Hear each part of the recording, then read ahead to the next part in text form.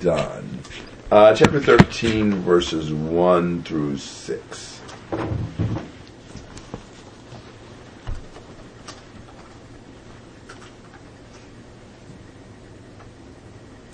Now Joshua was old and advanced in years when the Lord said to him, "You are old and advanced in years, and very much of the land remains to be possessed." That's rather profound. This is the land that remains, all the regions of the Philistines and all those of the Geshurites, from the Shihor, which is east of Egypt, even as far as the border of Ekron to the north, it is counted as Canaanite. The 5 lords of the Philistines, the Gazite, the Ashdite, the Ashkelonite, the Kittite, the Ekronite, and the Avite. To the south, all the land of the Canaanite and Meroah that belongs to the Sidonians, as far as Aphek to the border of Amorite. The land of the Gabalite and all of Lebanon toward the east, and from Baal Gad below Mount Hermon, as far as Lebo Hamath. All the inhabitants of the hill country from Lebanon, as far as Mishroth-Maim, all of the Sidonians, I will drive them out before the sons of Israel, only allot it to Israel for an inheritance, as I have commanded you. All right, so Joshua is old, and it's time to divide up the land. Now, God's the owner of the land, so he gets to divide it the way he wants to. We are going to get, in these next few chapters, extremely detailed information about what each tribe got, their inheritance. And you think, well, that's kind of boring. Well, this is almost like the title to their land.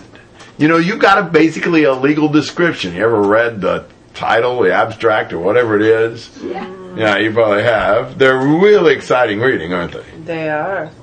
Yeah, it's going to keep you on the edge of your seat. But you need it. You need legal documents to prove what you own.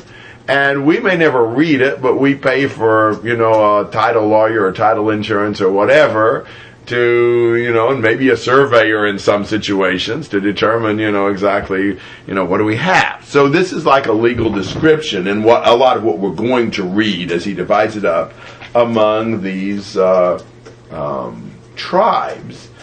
And I would suggest also that this isn't like the tribes coming to God and saying, well, this is where I'm going to stake my claim. Well, you're going to give me this. God tells them this is what your land is, this is what your land is. These are gifts from God, and he apportions them as he sees fit. Now, God makes the point in the end of verse 1 that much of the land remains to be possessed. I think the point is, okay, yes, they've conquered the more or less the coalition resistance, but in every area there's more to be done to wipe out the Canaanites and the other ites that were in there. And that's going to be the job of each tribe. Each tribe is given a responsibility. Now God is going to drive them out. God has promised his strength to get the job done, but every tribe is going to have to be willing to cooperate in doing that. So, comments and questions through verse 6.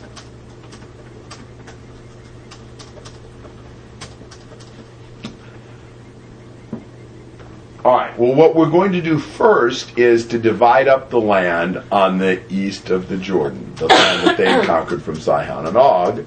And so let's look at that in general here from 7 to 14. Now therefore apportion this land for an inheritance to the 9 tribes and the half-tribe of Manasseh. With the other half-tribe, the Reubenites and the Gadites received their inheritance, which Moses gave them beyond the Jordan to the east, just as Moses the servant of the Lord gave to them.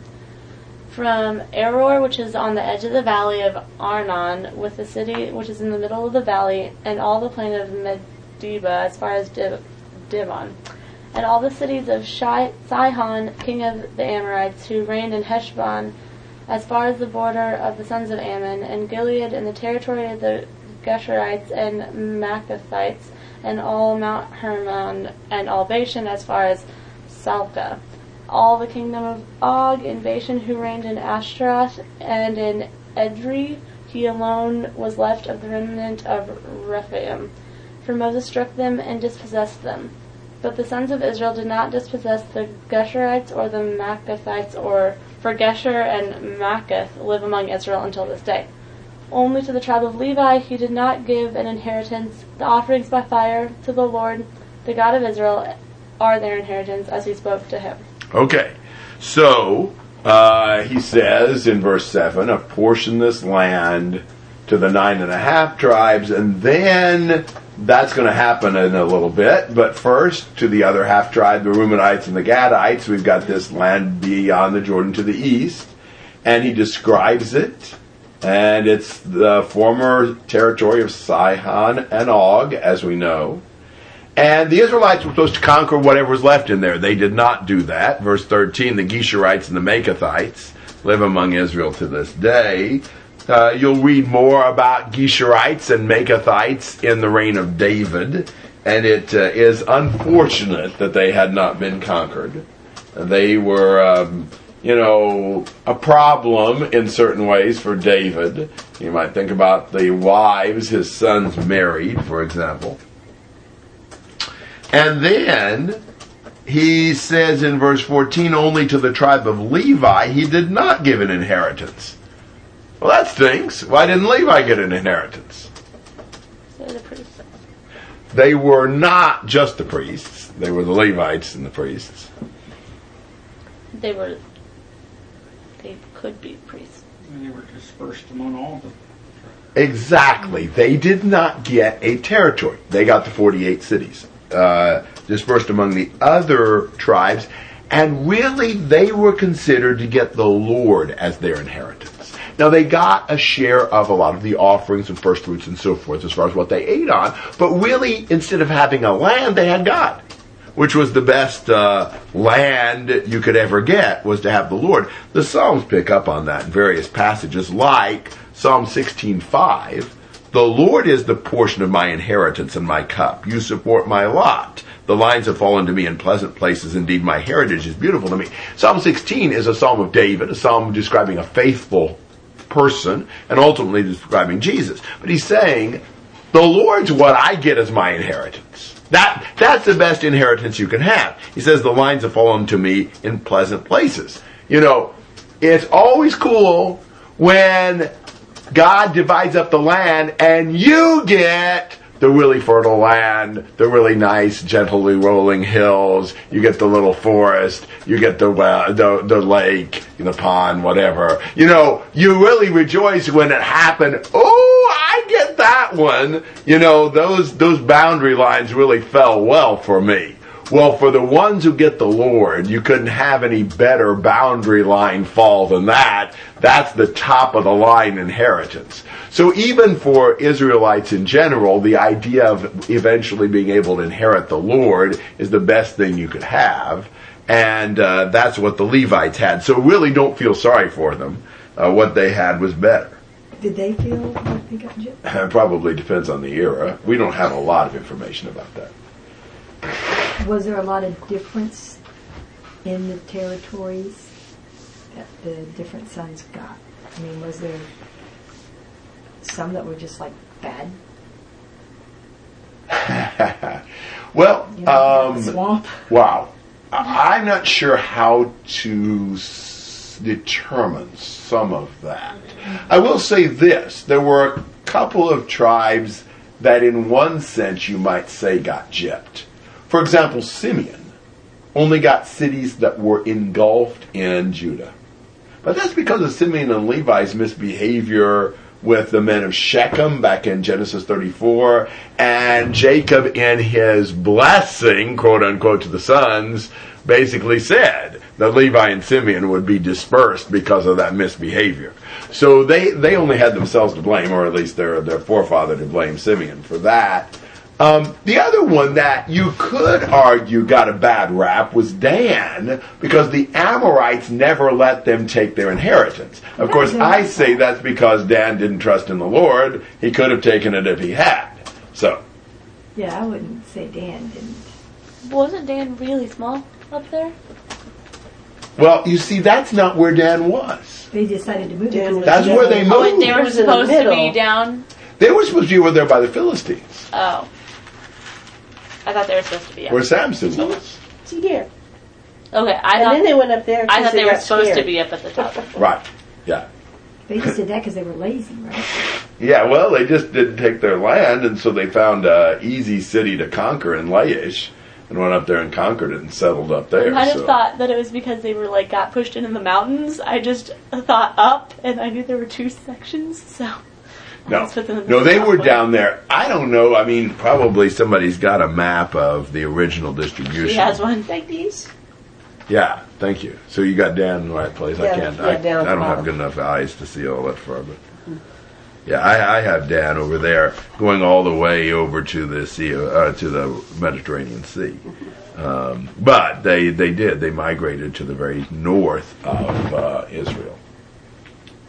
You know, in one way, it's kind of weird because they've got Judah and Benjamin and Ephraim right there with Dan, and you'd think that if they would have said, "Hey, great warriors of Benjamin, Judah, and Ephraim, could you come give us some help?"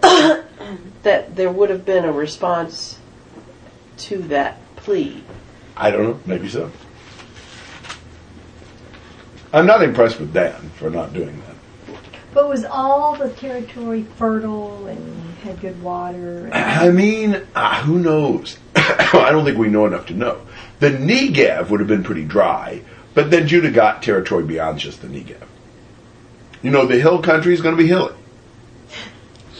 But much of it was hill country, so I don't know. But then, like the Transjordan area, it was suitable for the cattle, which means it probably wasn't suitable for standard farming, because it probably was drier and more wilderness-like, but it was exactly what they wanted. Some of them could be nomads. I just don't know enough to really answer intelligently. Not that that is usually stopped. And there was some disparity in size. Yeah, probably so. Although, depending on the type of land, that may have been a part of that. To a great extent, we don't even know exactly where the boundary lines are in a lot of it. So we're kind of speculating as to exactly the size. So I'm sure God gave it to him the way he wanted to, however that was. All right, other comments or questions on that? Well, then we go into actually each of these places and their inheritance. So we look at verse 15. So Moses gave an inheritance to the tribe of the sons of Reuben according to their families. Then he describes the territory in verse 16, kind of the boundaries.